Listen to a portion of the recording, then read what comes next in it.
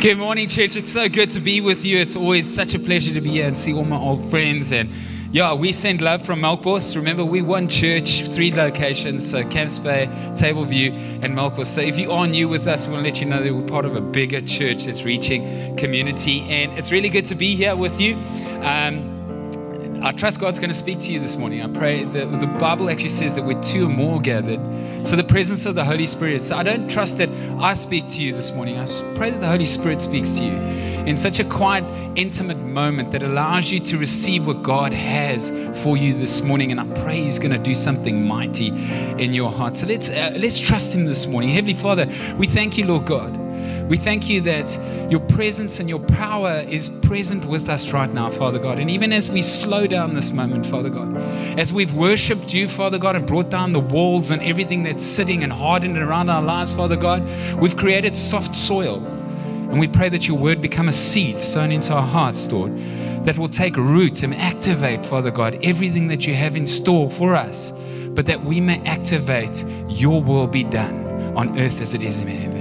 In Jesus' name. And all God's people said, look to the person next to you and just say, you're in the best place as you take your seats this morning.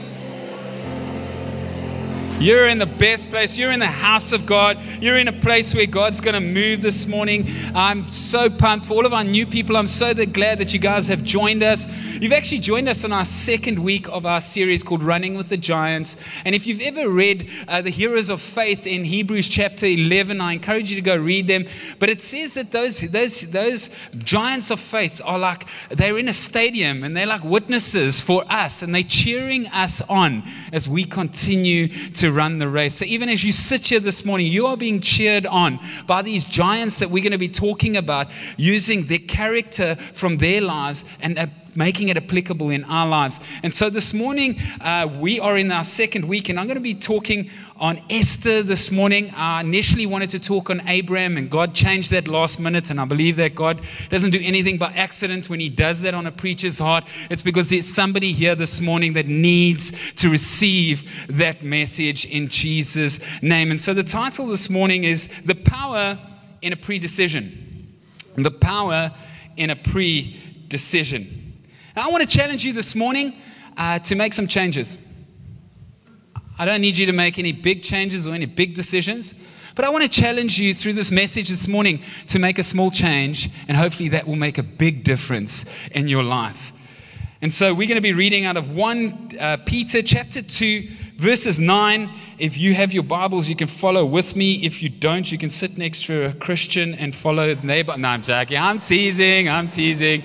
The word is up on the screen, and you can read with me, and it says this: but you are a chosen people, a royal priesthood, a holy nation, a people belonging to God, that you may declare the praises of Him who called you out of darkness and into His wonderful light. I'm going to ask you to pause that scripture, and we're going to come back to it towards the end of the service. But I want you to just let that piece of scripture soak in as we continue to go through the message today. Decision making. How many of you make decisions every day? Come on, show of hands. How many of you make decisions? That's great. Decision making can be like a mental exercise though. And just like physical exercise, sometimes the more we do physical exercise, by the end, look, we've got some buff guys here. By the end of your training session, you feel a bit fatigued. Even though you're stronger and you've put some energy into it, you still get fatigued. And so decisions work the same way. They're like mental exercises, but the more decisions you make over a smaller period of time, the more you get fatigued over time. You see, it's harder to make good decisions after you've just made a lot of decisions. Have you ever been there? You've had to make a lot of decisions, and you feel like, I'm just not going to decide on that today. Well, that I think over time affects your willpower. And it turns out that willpower is also like a muscle, and similar to a muscle in your body, willpower can get fatigued. When you do those reps at gym, you can see my biceps are nowhere near rep quality, but when you're doing those reps at gym, towards the end of the session, you feel tired and fatigued, and it feels like your willpower starts to fade a little. And so there's a paradox in that, in decision making, because people who lack choices seem to want to have more decision. They'll even fight for it. But at the same breath, people find that making many decisions can be psychologically adverse sometimes. I'll give you an example. I used to work for the TFG, and we used to sell denims. And I remember we hit this one denim brand, and it was really doing well. Sales were climbing up. We had 3 styles. We had a skinny jean, we had a straight leg, and we had a bootleg. And they continued to do well. And in retail, if any retailer is sitting here, you'll know the terminology test, bump, roll. So you test the denim, you bump it up, and you roll it out. Okay, and so we were cooking with gas until some of us got this epiphany, let's get more options. Let's get different types of cuts and different colors and everything. Do you know the minute we put more options into our stores, we started to make less money? Why? Well, it's the same reason you walk to Pick and Pay and you struggle to buy toothpaste, because there's a whole entire aisle dedicated to different brands that do the same thing. And why? It's because nobody was willing to make a decision, so they made no decision. And I think sometimes when we get when you have to make too many decisions, you just kind of fade out and don't make a decision. Do you know stats prove this? Research has proved this, that judges on a parole board, if you ever have to go before parole, I pray you guys don't, but if you ever have to, they say that your best chances are actually in the morning for the judge to make the decision, because what happens throughout the course of the day is the judge gets fatigued and they start to deny people parole. Why do they do this? It's because they get decision fatigued, and rather than make the wrong decision, they just make no decision. And so the analogy of parents, you guys would understand from lockdown, as much as we're trying to limit our kids playing on devices, okay, in lockdown, I was bad. I don't know how many of you made lots of decisions in lockdown. You couldn't leave the house. You just had to think of everything all the time. Like your brain was like overthought. And then as you come and your kid comes there all the time, can I play now? No, you can't. Can I play now? No, you can't. But now you're trying to get work done. You're just like, just take the device and go play. Why? Because you have decision fatigue. It sets in. Let me give you an example from the Gospels. Do you remember the time and the circumstances around Jesus' arrest? You know that moment where the disciples scatter and Peter denies Jesus 3 times? I'm not excusing any of the disciples here, but I want to just do a bit of a prelude as what happened, what were the circumstances as the lead up to that event? It's interesting to unpack those circumstances because Jesus was praying in the Garden of Gethsemane. Remember that. And it actually, I think that the time that they would have prayed is when the sun went down, and if you add the dinner in, it's about 2 hours. So you can imagine that these disciples were asked to stand and pray. Okay. Jesus went away and he came back. And what were they doing? They were sleeping. Now, I don't know about you, but it doesn't take a rocket science to work out that if you are sleeping on 2 occasions getting bussed, you're fatigued, you're tired. And maybe some of the decisions that were made post that whole entire event was the fact that they were decision fatigued. Maybe they were making it in a tired space. Have any of you ever made a decision that was wrong in a tired space? Retailers do it to you all the time. We stick the chocolates right at the checkout desk because we know you're decision fatigued while you've done your shopping, and then we call that impulse. And so sometimes decision fatigue gets us to decide things on impulse. Judges aren't exempt from this. Disciples aren't exempt, and actually none of you are exempt from this. All of us experience the same thing. You know, according to research, it says that we make up to 35,000 decisions every single day. 35,000 decisions every single day. And the question, of course, is how do we make good decisions? And that's what I want to talk about today. You see, I want to talk about how we make good decisions. And I truly believe that good decisions are pre-decisions. They're the decisions you decide before you decide the decision. Seashells on the seashore.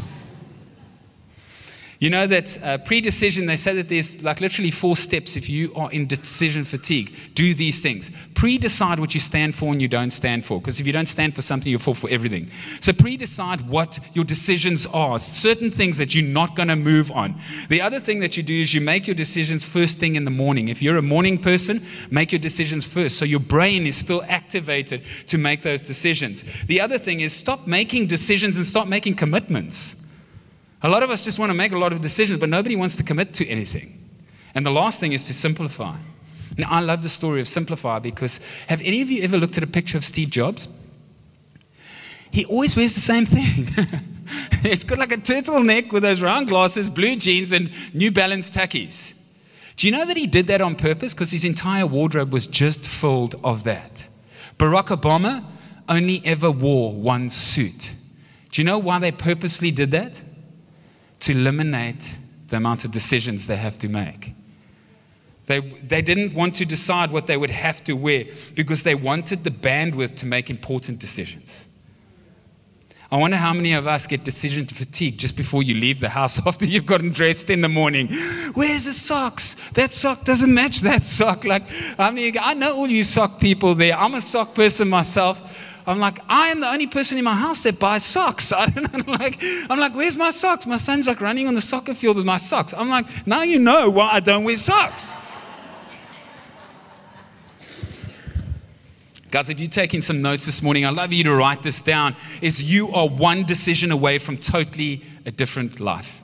You're one decision away from a different life, and that is good news. So let's quickly look at a few ways how this pre-decision played out in the Bible with some of the giants of faith. You know, Joseph made a pre-decision after he was sold into slavery for 13 years.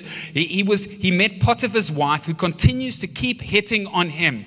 And she keeps wanting to take him to bed. But he made a pre-decision that he would never have sex with somebody who was never his wife. That was a pre-decision. He made a pre-decision that he was never going to falter on.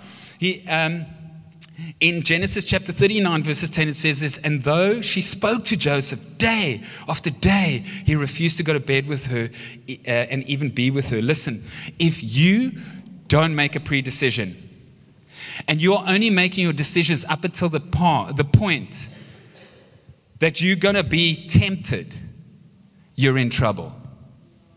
If you haven't pre-decided those things and you're only making those decisions right up until the moment you're being tempted, you're in trouble.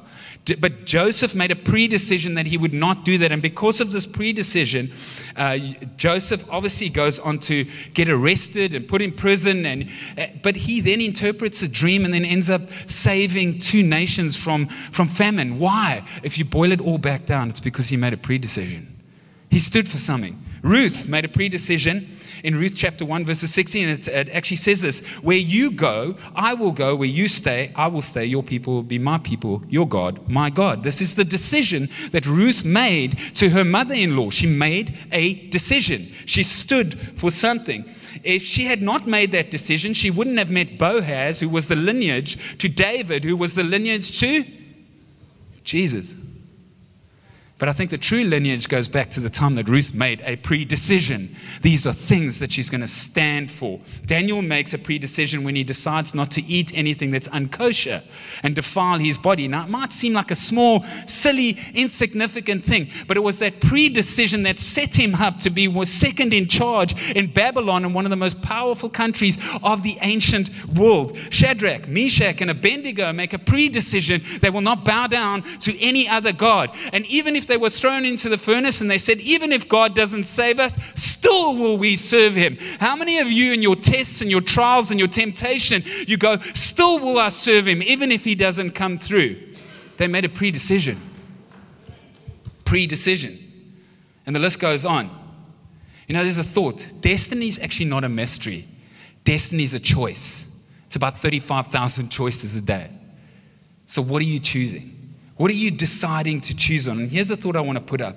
Pre-decisions will determine your destiny and determine your legacy. Esther's pre-decision determined her destiny, but also the legacy that thousands of years later, we are still talking about the characteristic, the move that she made because of a pre-decision. Esther made a pre-decision to risk her life, to plead for the people of Israel. She single-handedly saved the Jewish people from genocide with these words, if I perish, but I'm going to do it. How many of us make those decisions with God? Even when we've been faced with things, do we struggle to make those decisions? You see, I believe that Esther's pre-decision was setting up a boundary line. She was putting a boundary line on what was okay and not okay. She was putting up a boundary line. How many of you have boundaries for your marriage? Men, if you are busy consulting and counseling women, you're in a dangerous place. Set up a boundary on that. Women, if you're counseling men, you're in a dangerous place. Set up a boundary on that. What are the things you're going to stand for, or you're going to fall for everything? I believe Esther, by making a pre-decision, set up a boundary line. Just as when we did the missions trip to Zambia, we had to cross the border. You see, the border keeps things different. It keeps out the things that are bad and keeps and protects the things inside that are good. Are you in God's boundary line? Church, I'm going to ask you today, are you, as you sit here, can you confidently say, I'm in God's boundary line? Because if you're not, you can make a small decision that makes a big impact. Proverbs 22 verses 28 says, don't stealthily move back the boundary line staked out long ago by your ancestors. If you don't make a pre-decision and you just leave temptation or impulse decisions to happen in your Christian walk, I want to let you know, you're going to move back your boundary line. You're going to go, it's not okay, but it's just a small thing. I'm just going to step into that little small thing. Trust me, you're going to start to move the boundary lines, and one day you're going to wake up in territory that God never intended you to be in. So I encourage you, make a pre-decision, set up a boundary of what God's principles are for your life. And I believe Esther did that in the way that she lived out her life. And so to tell you the story today, I'm going to have to paraphrase because it's a very interesting, phenomenal book to go read. So I encourage you to read it on your own time. But I'm going to paraphrase before I get into the scripture, up until the scripture point that I'm going to preach on today. But before I do that, I have to introduce you to our cast for the movie today. And so the first person you'll meet is King Xerxes. King Xerxes is the mighty Persian king. He is the husband and the queen of Esther. Persia was Southwest Asian country. The Persian Empire was a series of empires, which occupied what is known today as Afghanistan or Iran. It was a massive empire. Xerxes was no weak guy. He was a strong guy. But what does the Bible tell us about Xerxes in the matter of the story? Is that he was easily persuadable. Even though he was powerful, he was very easily persuadable because he listened to his 2 RCs too many times when he shouldn't. I'm asking you, Christians, today, are you easily persuadable? Because if you are, why don't you make a pre-decision not to be? Let's look at our next cast. None other than Queen Vashti. Queen Vashti is such a phenomenal person. She's mentioned in Esther chapters 1 because the King Xerxes throws a massive banquet to celebrate in the nation. And so he calls in all the wise men and all the head men of the nation to come and celebrate. And he wanted to show off his wife. But you know what Vashti had? She had another party on at the same time. And she was like, I ain't coming to your party. And so when he called for his queen so that he could show off her queen, she refused to come. She refused to show up. And because she did that, the 2RC said, listen, nobody's going to accept your authority. So you actually need to get your house in order because you've just done this in front of the whole land. And so he actually says, she's no longer going to be my wife. And he actually axes her. They didn't actually axe her, but he just said, today you're in, tomorrow you're out. And so they made a call that Vashti was no longer going to be his wife. But you know what the funny thing about Vashti is? I think we can all take a lesson from her. Do you know what happened to Vashti? She changed her destiny when she refused to show up. Sometimes Christians, when you just got ability just to show up, so to get to church on Sunday morning or get to a serving team, you may lose your destiny just because you're not prepared to show up when God needs you to show up. I don't know, church, is there somebody here that needs to start showing up more? I remember a friend that ran 2 oceans. He was so nervous that he wanted to back out the night before. He said, he's got a tummy bug. Any of you ever done a marathon? You'll find a million reasons to back out. I was like, just get to the start line. That was the best advice he said he had ever got. Just got to the start line. You'll figure it out from there. Sometimes Christians, we just need to get to the start line. We're trying to figure everything out ahead. Actually, just get to the start line. Don't be like Vashti. Show up. Mordecai. Come on, Mordecai is my favorite out of anything. None other that I reckon Adam Sandler would make an amazing Mordecai. I don't know about you guys, but Mordecai was a godly man. He was the cousin of Esther, and he actually brought Esther up, but a godly man. Do you know that when Israel was under any sort of oppression, he would wear sackcloth and he would cry out to God for the nation. He really trusted God. In this story of Esther, there's actually two heroes. You get a 2-for-1. Because Mordecai is one of the heroes that was influential in Esther's life. Who's speaking into your life? Do you find influential people that speak into your life? I want to tell you something. When you're an influential leader, you may be a king that doesn't wear a crown, but you can still make a difference. You may be a queen that doesn't sit on a throne, but you can still make a difference by the influence that you apply to people's lives when you push them towards God's purposes. Haman, come on, henchman Haman, none other than, come on. Haman is the evil henchman. He's the bad guy in the story, and he literally wants to wipe out all of the Jews, okay?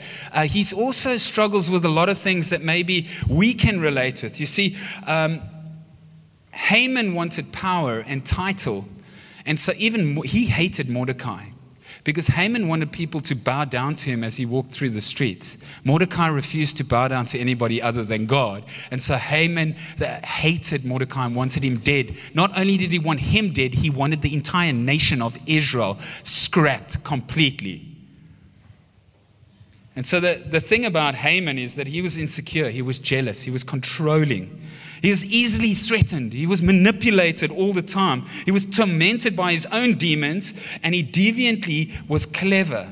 But I want to tell you something about Haman, is that when your enemy turns out to be the enemy of the king, the battle's no longer yours. The battle belongs to the king. I don't know about what in your life you are struggling with, that you believe that you have to fight the battle. I want to tell you, if Satan's coming against you, he's the enemy of the great king, and the battle doesn't belong to you. If his schemes will fall to nothing, because if your enemy is the enemy of the king, he has no ground.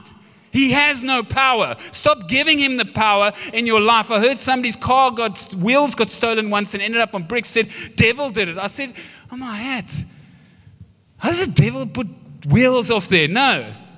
Somebody stole your tires. But you are making up too many things in your head. Look, the devil might have caused that guy to go and do that. But I want to tell you, the devil doesn't actually come against you just because he goes, I want to actually get Chris, because he doesn't even know his name. You see, the devil knows God's name, and he knows you're the most loved thing in God. And he knows that if he can get to you, he can get to God. His big thing is against God. But I want to tell you something, that he's an enemy of the King of Kings, the Lord of Lords, the Alpha, the Omega, the creator of the universe, and he has no power. Jesus rendered his power nothing at the cross. If your enemy is an enemy of the king, this is the king's battle. Lastly, I want to just introduce you to our superstar, none other. But I thought Halle Berry would be an amazing Esther. I don't know about you, but I thought she would. If this was my cast, I would put the movie together like this. But Esther is a humble orphan girl who gets adopted by her cousin Mordecai, who brings her up in godly ways. After Vashti was told to leave, King Xerxes has a beauty competition to see who could be his new wife. And so Esther gets chosen and spends one whole year soaking in perfume to get prepared to walk before the king, because your skin had to be perfect before you could walk before King Xerxes. She spent a whole year soaking. I want to tell you, if you want to stand before the king one day, why don't you spend a whole year soaking in his word, soaking in his presence, soaking in prayer, soaking in whatever God's promises and purposes are for you, because that's what it takes. Now we come to the story is that Mordecai goes to Esther because she's queen, and they're in trouble. Haman has put out an interdict. He's got the king to say that they're going to wipe out all the Jews, and he wants to kill Mordecai. So he goes and sends a messenger to Esther and says, listen, I need your help. This is the message. But what Haman didn't know is that Mordecai actually saved King Xerxes' life, because he had overheard two guards conspiring to assassinate him, and he lets the king know. So the king had favor with Mordecai. Haman didn't know this. But Haman has this thing, you don't bow down to me, I'll take you out. How many of us are managers like that? You don't bow down to me, I'll take you out. You don't do what I say, I'll take you out. We can sometimes look at these henchmen and make them look like, but sometimes in our lives, sometimes we can make those bad decisions too. Maybe we're just decision fatigued.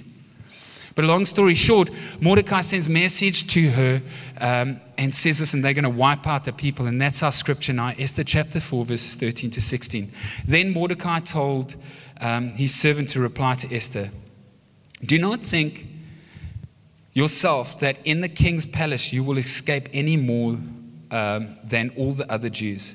For if you keep silent at this time, relief and deliverance will rise up from the Jews from another place. I just want to tell you something. God wants to do it with you, but he doesn't have to. If you're not going to walk the things of God and what his destiny, he'll just get somebody else to do it. But he wants you to be part of the story. He wants you to make a pre-decision to be part of a bigger story. A small decision, big change. And who knows whether you have not come to the kingdom for a time such as this. Mordecai says to Esther, listen, you are in this position of power because God has given it to you. But I reckon it's for this time. You have time to make a difference. And then Esther told them to reply to Mordecai. Just before we get to that scripture, what had happened is they had sent a reply through, and Esther couldn't come before the king Xerxes for 30 days. She had to make a request and wait 30 days.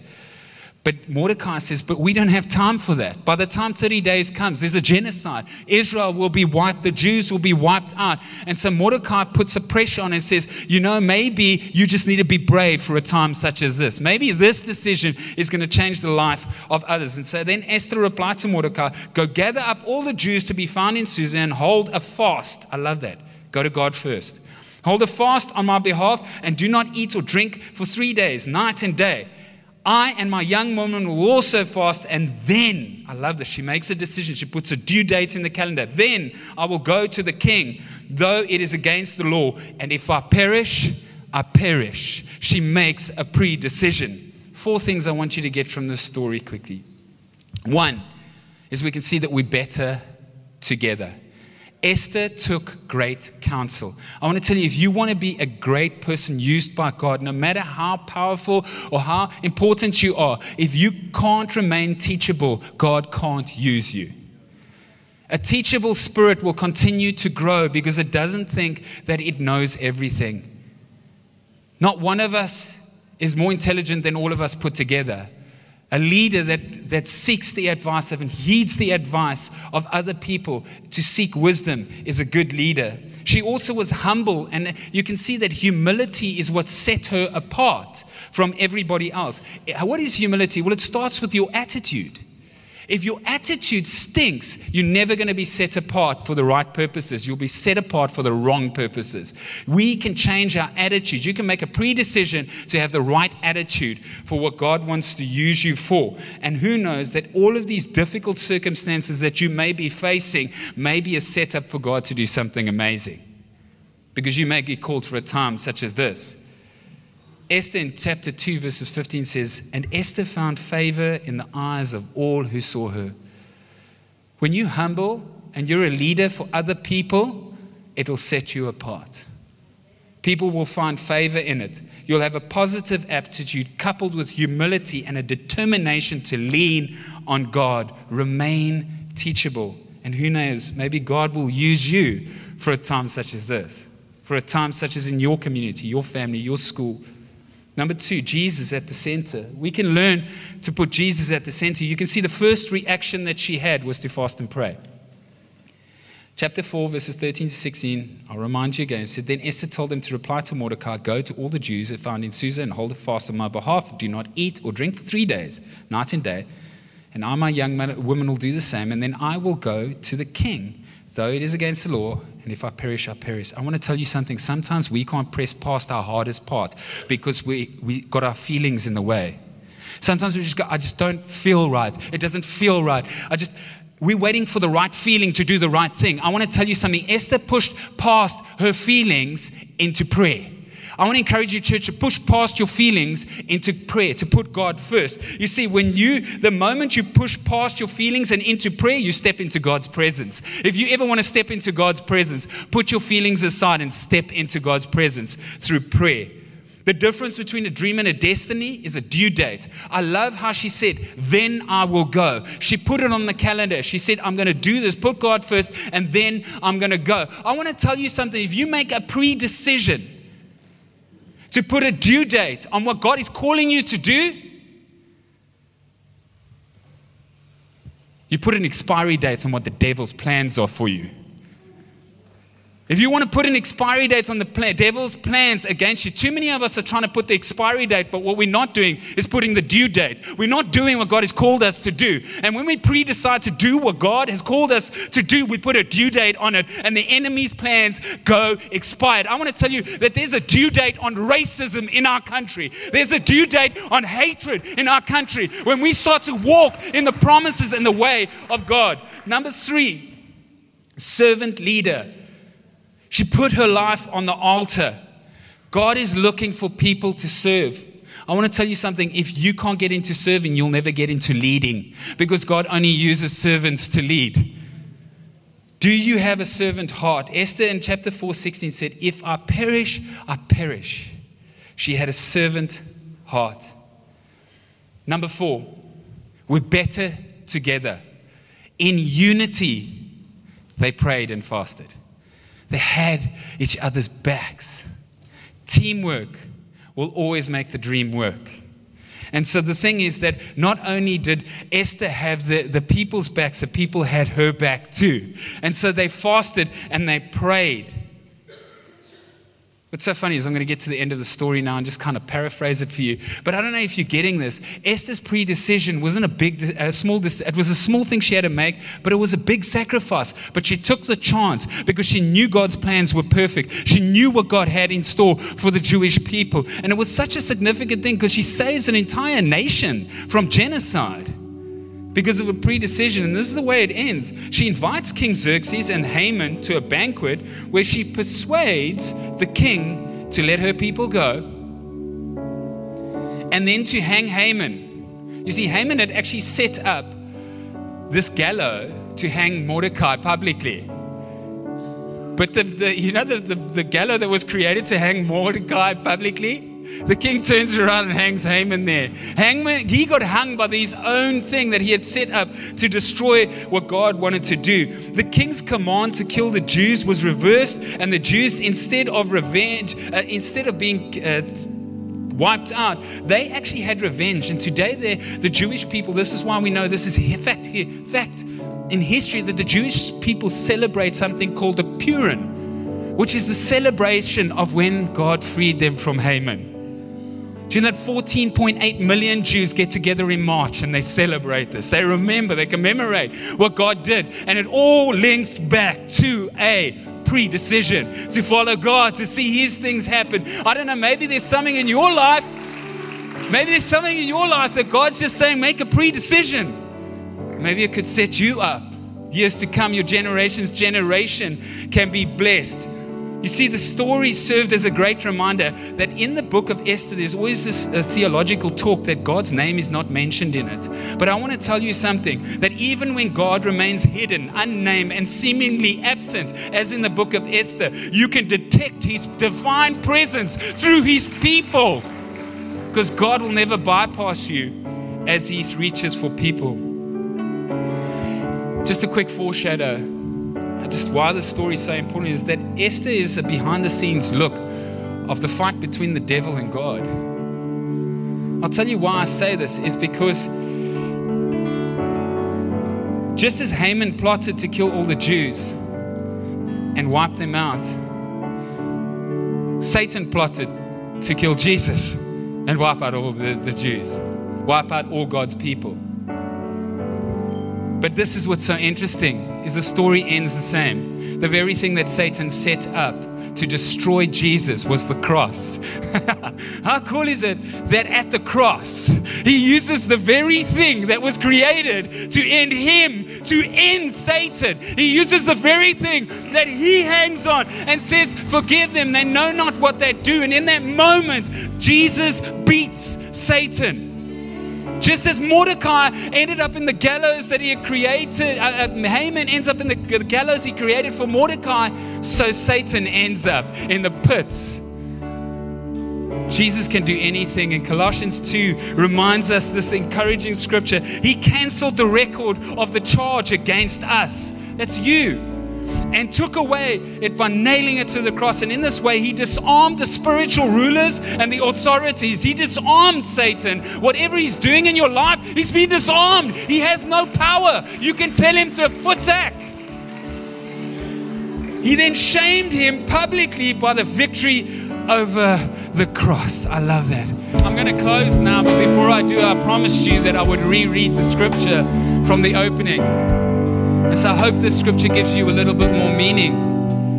In 1 Peter chapter 2 verse 9 says, you are a chosen people. You are a royal priesthood, a holy nation, God's very own possession. As a result, you can show others the goodness of God. You can make a pre-decision to show the others the goodness of God. For he called you out of the darkness into a wonderful light. Come on, I don't know. That's God gets all the glory.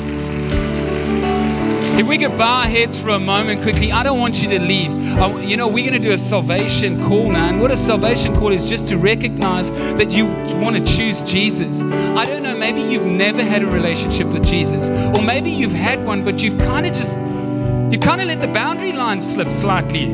And you want to make a recommitment to Jesus this morning. I want to give you an opportunity to do that. You see, salvation's loudest call was Jesus on the cross saying, forgive them, Father, for they know not what they do.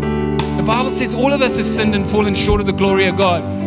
If you feel that you have sinned, you're no different to the person sitting right next to you. The only difference is somebody has chosen to follow God. Somebody has made a pre-decision, the best pre-decision to follow God. Because God's not calling us to be perfect. He's calling us to be holy as we walk in His image and in the direction of Him. And if that's you and you want to experience that relationship this morning, or you want to make a recommitment this morning, I want to give you this opportunity.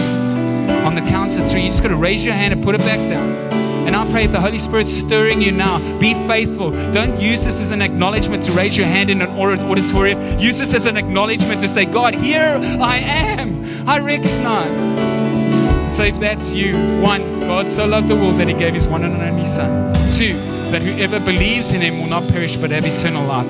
3, if that's you, can you raise your hand? You could just pop your hand up. One of our teams are busy praying for you right now. Thank you.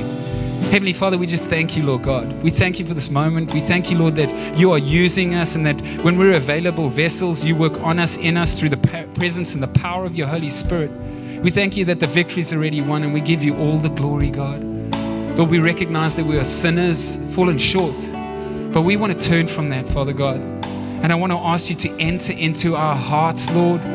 Transform us, change us from the inside out, so that we may serve you for the rest of our days. And if you said that prayer just one more time, you can put your hand up as an acknowledgement to God. And while we say, church, amen. Come on, can we give Jesus a round of applause? If you said that prayer, we're going to have a salvation room set up for you just where it says Growth Track. There's going to be a salvation door open there. If you want prayer for that, please follow through there. We've got a team that wants to love on you and care for you. Any of you need prayer in this time, you can come to the front and we'll have our prayer team set up. Otherwise, God bless. Look to the person next to you and say, see you next week. Come on.